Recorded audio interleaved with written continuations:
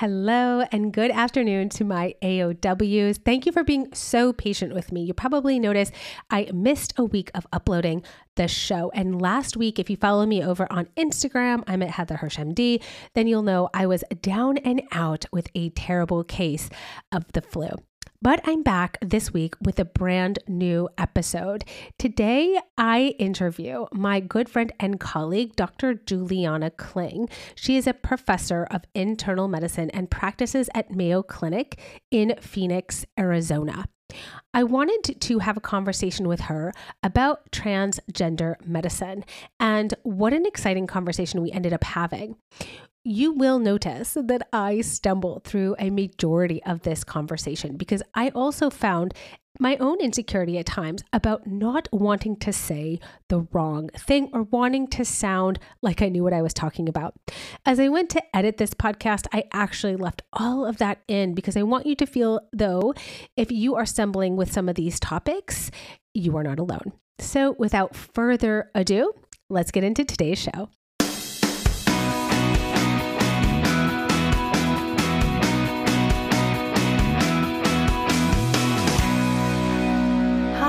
Welcome to Health by Heather Hirsch, a podcast dedicated to uncovering many of the women's health issues many of us are wondering about, but few of us are talking about. My mission is to expose the current gaps in knowledge and care on all things women's health. Enjoy. Today's podcast is sponsored by Sweet Spot Labs. Intimate dryness is one of the menopausal symptoms I get asked about most in my practice. And it's no wonder. Estrogen is to the vulva what collagen is to the face. As estrogen decreases, so does the natural moisture in your intimate skin, such as the labia and hair-bearing areas, which can lead to itching, burning, and increased sensitivity. The product I recommend to rescue intimate skin from this discomfort is Rescue Balm from Sweet Spot Labs. No joke. It's an ultra-rich, intimate moisturizer that is 100% naturally derived and packaged with active levels of colloid oatmeal, zinc oxide, sweet almond oil, to soothe and protect intimate skin. I not only love what's in it because it really works, but also what's not in it. So Sweet Spot Labs has been pioneering clean, intimate skincare since 2003. And they formulate without any common irritants, allergens, hormones, hormone disruptors, or yeast food sources. Rescue Balm is free from water, preservatives, fragrance, silicones, propylene glycol, steroids, hormones, parabens, glycerin, and even from pore clogging ingredients like coconut oil, just to name a few.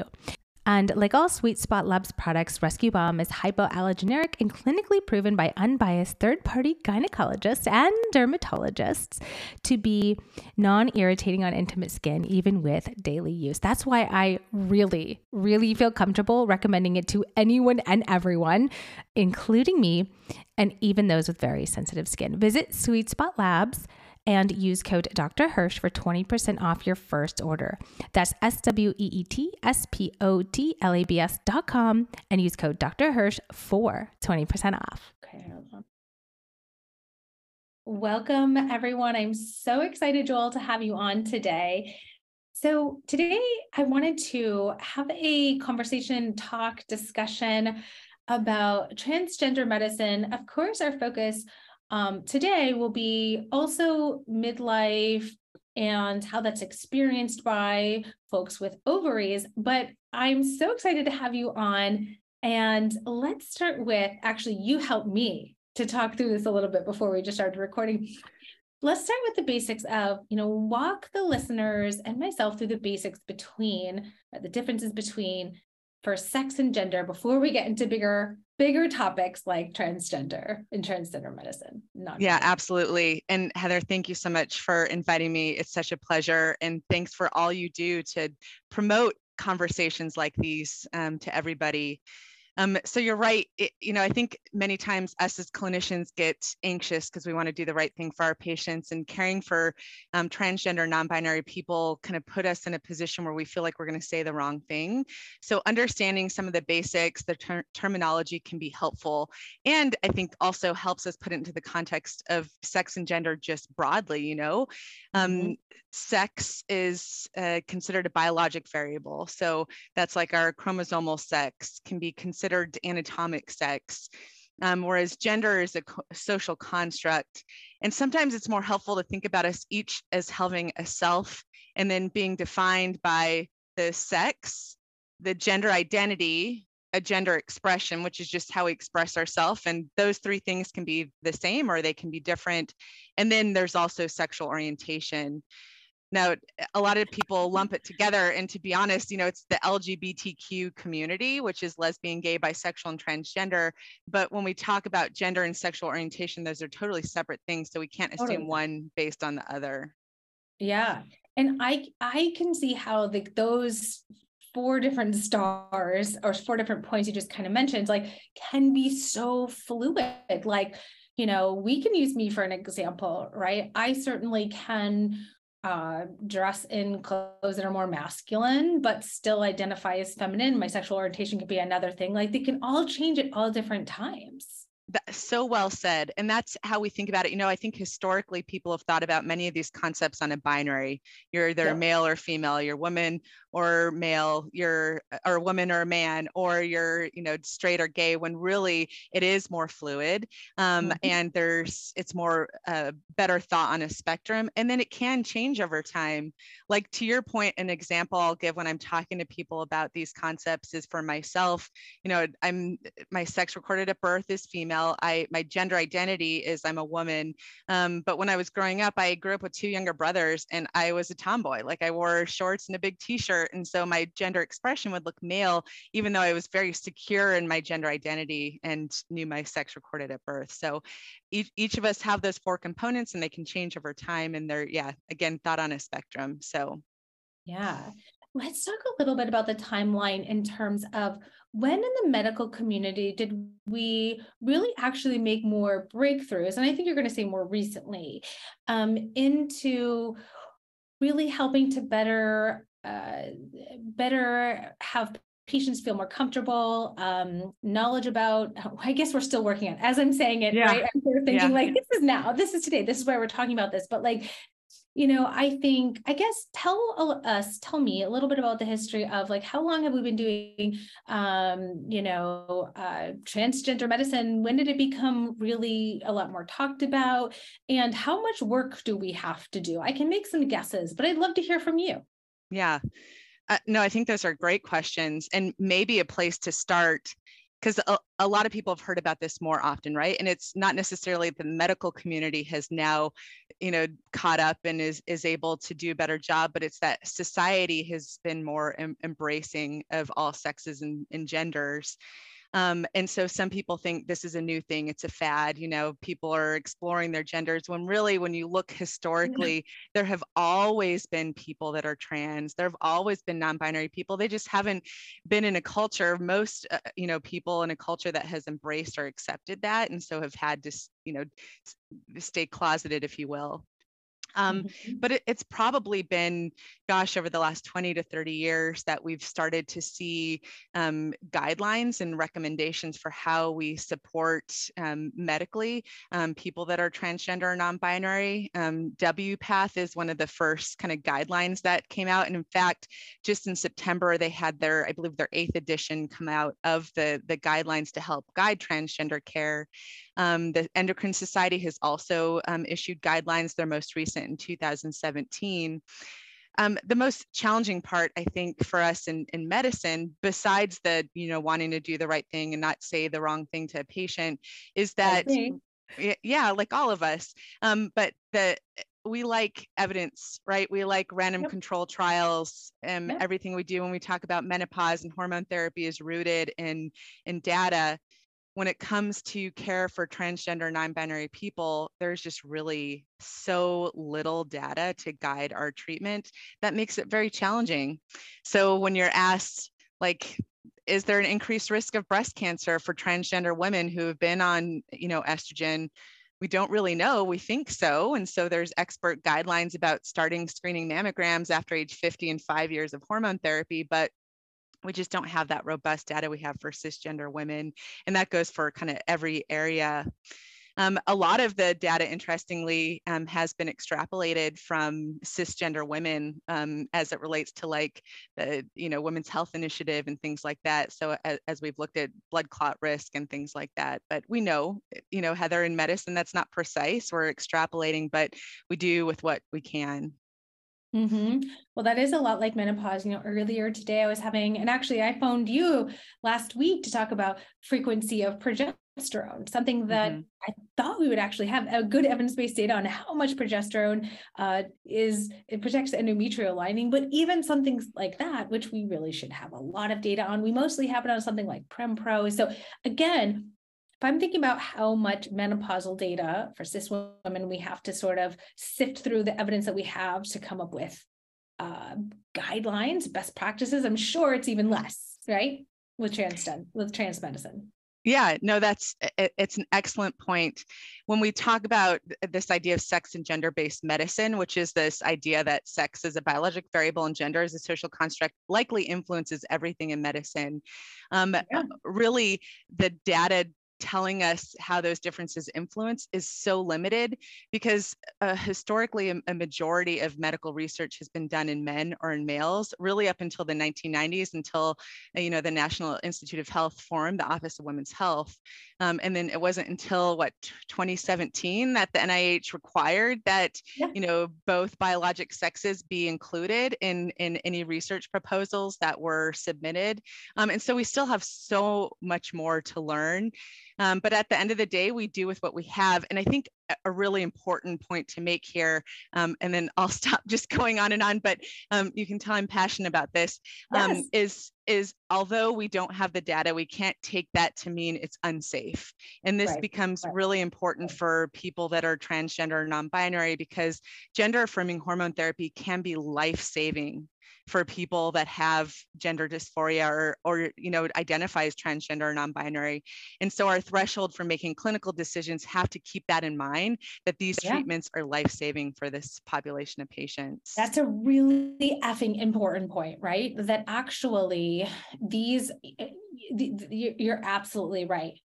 You're absolutely right. You're absolutely right. It's just wild. It is really wild when you think about it. And I don't think anyone's ever said it so out like that. So honest of like, well, we have high rates of suicide. We have high rates of self-harm, etc. If we don't do those things, that's the other risk. And it's pretty high likelihood. So you're right there. And that is so powerful. Well, and just a commentary, not to get too political here, but one thing we're seeing is as states start to pass laws, I'm in Arizona, and they recently passed a law limiting gender affirming treatments for kids that are transgender and non-binary, and there are other states that have similar laws. That you can understand the consequences, right? If this is a life-saving treatment for somebody, this is going to have repercussions. And this is when those policies start to kind of bleed over into our clinical practice, where we're not able to bring those evidence-based treatments or even those, evidence-supported treatments to the patients that need them most. Well, I was just going to ask you before you said not to get too political, that I relate a lot of things to midlife women's health. Obviously, there's some political backbone to that, but it's still so shielded. It's kind of made more invisible because I think, just for whatever reason, it's mostly, menopause happens to biological females, unless I'm saying that wrong, you'll tell me. But transgender medicine actually seems to be way more in the political spotlight, way more than even menopausal care. And, that's so important because we can't deny it. And I was almost going to ask you, why do you think that is? I think we could sit and you could have a whole podcast. I'm sure there are whole podcasts on this, right? But why, and it's also, it's all the same reasons that abortion is political, but transgender medicine seems to have such a focus right now that, I feel strongly that as clinicians are trying to provide evidence-based care, there's just so much noise and feedback from people who are coming at this with a conservative political lens that must be frustrating.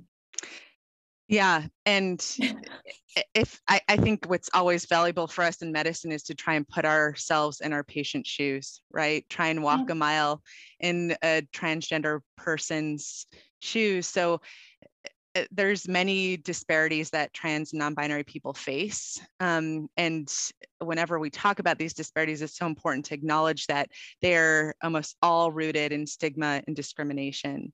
There's higher rates, like you alluded to, of suicide, self-harm, depression, experiences of trauma, all of these really terrible things that we know in medicine impact people's health negatively. Yeah. So if you're living in a community where you don't feel accepted because there's policies that are being passed that say you can't access that care, then coming into a doctor's office just has to be so terrifying that I think it falls to us to get over our concern that we're going to say something wrong and just be there for our patients. And if we approach it in like a non-judgmental, supportive, like, hey, I'm here because I want to provide care to you because you deserve it. If I say something wrong, please correct me, and let's navigate this together. You know, cutting through the political stuff to try and create that inclusive environment, I think is so important, more so now because of the current political environment. I love that. So many good pearls in this so far, so many good gems and revelations, just even for myself. Oh gosh, I was just going to ask you a question and it totally escaped my mind. And of course I'm the host here, so I have to think of what I see. But Heather, one of the things I was thinking is we were talking ahead of time, you know, you're a menopause expert. We both practice menopause medicine. You know, is there such thing as menopause medicine for transgender people? And like all of the data, there's very limited data. In fact, there's a book that I just read called What Fresh Hell Is This? And Heather, the author, they're non-binary and have a chapter about a transgender woman who's experiencing menopause. I think this is one of the first like written kind of experience of a transgender woman. Yeah, in menopause. Yeah, certainly if somebody's been on gender affirming estrogen feminizing hormone therapy for a long period of time, just like a cisgender woman who goes through menopause and abruptly loses her estrogen, a transgender woman may experience symptoms like hot flashes and night sweats. And that's what this person had shared, that they had, you know, what we call menopause symptoms, the same for a transgender or woman.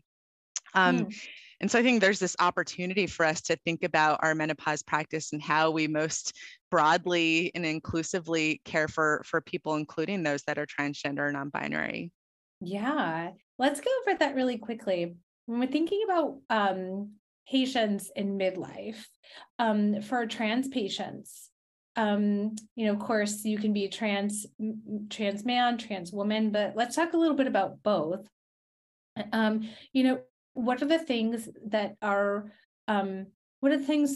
unique and different about that time for, let's start with trans women? Yeah, it's going to be so hard to broadly, you know, share insights because it depends, like when that trans woman started her feminizing hormone therapy.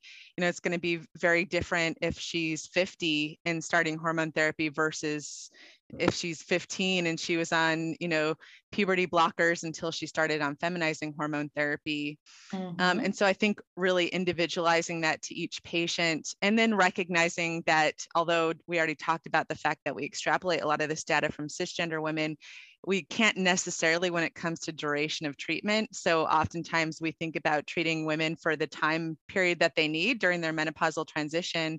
But for transgender women, they're likely going to need or desire feminizing hormone therapy beyond that period of time.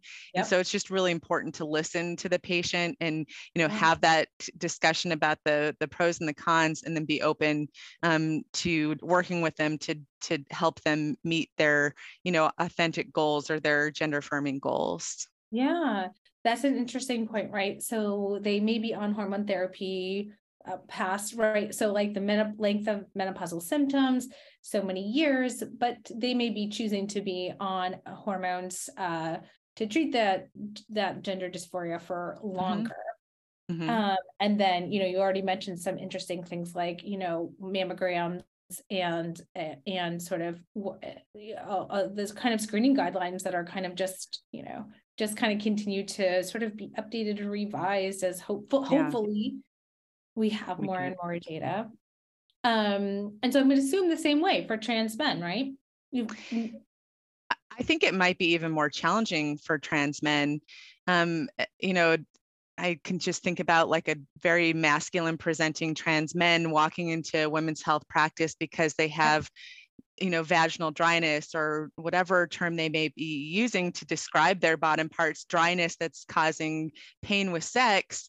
And they need to talk about like what treatment options that they have, which may be similar to what we treat cisgender women that are going through menopause that have vaginal dryness and pain with sex. But, you know, just the barriers like we were talking about before about, am I going to be included? Am I going to be judged? Am I going to be listened to? So I think going one step above and proactively asking about some of those sexual functioning questions and any other symptoms that a trans man may have, depending on, again, duration of their testosterone treatment or the masculizing gender affirming hormone therapy, how they're using it, those type of things too. So what do you think about telemedicine in these types of scenarios? So granted, you can't do PAPs, you can't do that via telemedicine. It just doesn't work. Yeah, not yet. We haven't figured that out, huh? I know. I was thinking about it. The little some kind of marble that just goes and does it right. But what do you think about telemedicine in terms of counseling? So that I get this, and I feel that there's so many different reasons for why we feel out of place at a clinic, right? A room full of pregnant ladies and it's hard to get pregnant, you feel awkward. You're a masculine presenting trans male, you walk into a women's health clinic, you feel totally awkward. You're a menopausal lady and you walk into an obstetric office, you feel so awkward. And so what do you think the pros or cons of telemedicine might be for transgender medicine, especially consulting for hormone therapy? I think you set that up so beautifully, Heather, that maybe it does provide a little bit more safety, right? If somebody can join a televisit from the safety of their own home, particularly if there's some information ahead of that televisit that you know that that person is affirming of your authentic self, so you feel comfortable and know that it's in confidence, where you don't have to go through the potential risk of having somebody use your dead name or your name that was associated with your sex recorded at birth, or use your, and you know, not your pronouns, those type of things. So I think there's certainly some advantages. I think though, we also have to figure out, just like at least we're trying to figure out in our practice, like where does telemedicine fill a gap and where do we continue to have our face-to-face care? Because like you said, there's certain things we can't do by telemedicine. And this population has already faced so much discrimination and stigma that they have disparities in cervical cancer screening and breast cancer screening and all these other health screenings, that we want to make sure and overcome those and bring them into the office to get those needed screenings as well. But maybe it's that meeting somebody by telehealth, and then later, there's somebody that affirms your authentic self and you can go in and see them for the rest of your care. Yeah. What are some of the big myths about either just societal myths about transgender folk, or specifically about, providing a transgender affirming care? What are some of the big myths? Let's deconstruct some of those. Yeah, another great question. I think probably one of the biggest, and one that may fuel some of the things we're seeing policy and political wise, is the idea of being transgender as a choice, which it's not. People that are transgender or non-binary, that's how they're born. And it may take them some time to identify that gender identity and be able to live their authentic self. But certainly it's not something that they're choosing. Similar to how we think about sexual orientation, people that are gay or homosexual, it's not a choice, that's just how they are. So if that's the premise, you can see that contributing to a lot of issues, questioning people about their own gender identity or sexual orientation. So that's probably one of the biggest ones. Yeah. And then I think similar to that, thinking that it's a disease, I don't think we've helped very much with that in medicine. The fact that still gender dysphoria is a DSM-5 diagnosis, which would suggest that it's a disease, which is not the case. It's that dysphoria, it's that disconnect between living authentically as the gender you identify with and rectifying that with your sex recorded at birth, which is different for every person. But it's not, it's a diversity of people. So yeah.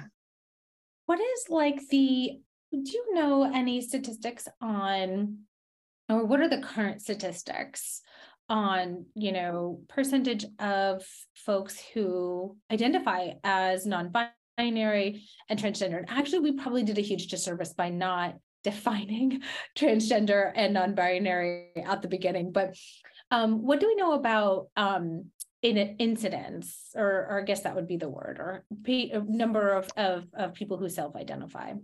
Yeah, no, that's an excellent question. And maybe I can backtrack a little and just quickly say that transgender people, so a transgender woman is somebody whose sex recorded at birth was male, but they identify as a woman. I should say, and they identify as a woman instead of but. Similar, a transgender male is somebody whose sex recorded or assigned at birth was female, and now they identify as a man. Of those four constructs we talked about earlier, the sex, the gender expression, gender identity, and sexual orientation, gender identity is the key to figuring out somebody's gender. And doesn't fall to us to figure out somebody's gender. We just all have innate a gender identity.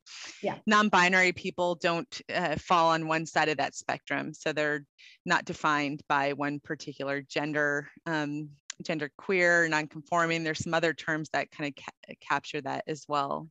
Yeah. The most recent data, at least that I'm aware of, is from a survey in, I believe, 2015 that had people self-identify if they were transgender.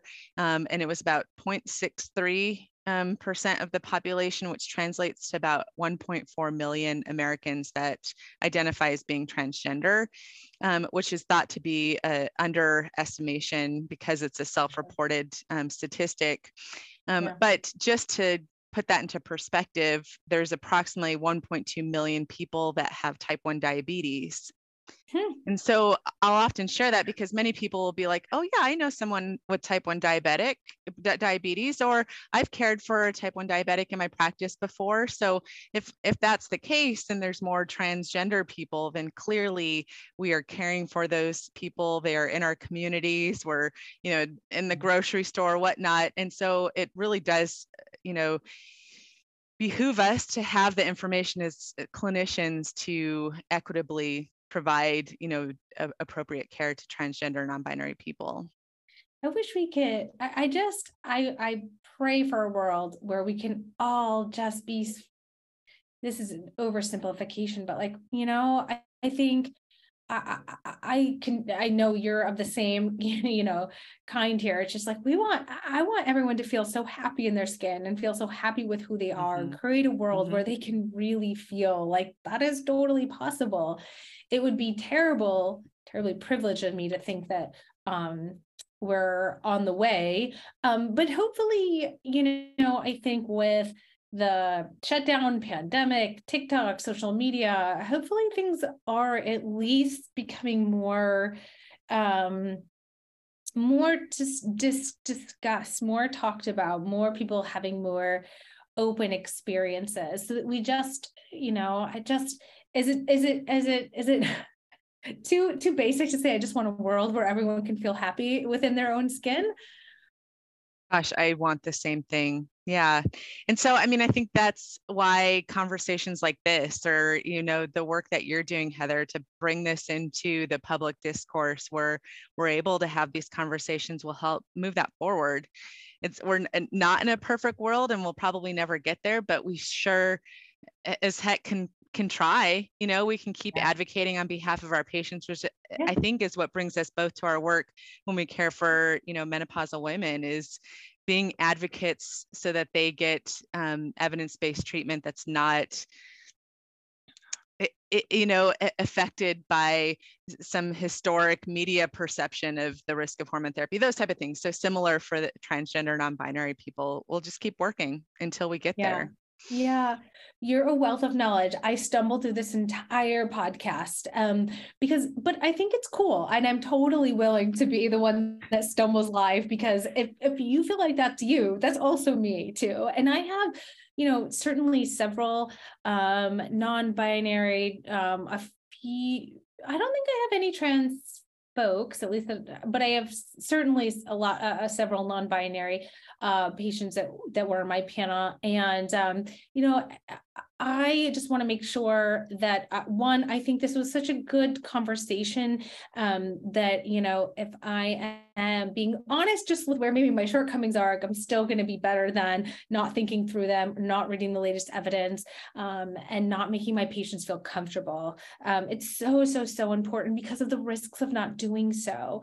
Thank you so much for like tackling a topic with me that, as the one leading us on this journey, that you just went along with the ride for me. It was a pleasure, Heather. I'd be happy to come back. It's always lovely to talk with you. Oh, it's always lovely to talk with you. Thank you guys so much. Well, let's have you back. If you guys have any questions, comments, things you want to ask me, send me a DM over on Instagram. I'm at Heather Hirsch MD. I will link all the information where you can find Jewel.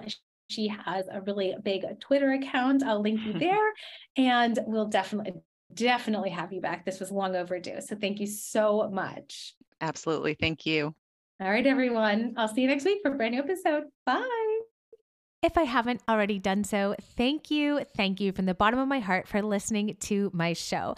Consider subscribing so you never miss an episode. Also, if you love the show, your stars or a quick review could really help other women who are searching for information on menopause and midlife around the globe find this show. If you want to work with me, consider the Reclaiming Menopause Masterclass. The link for that is in the description to this show. Thank you again from the bottom of my heart for all your support, and I'll see you next week for a brand new episode.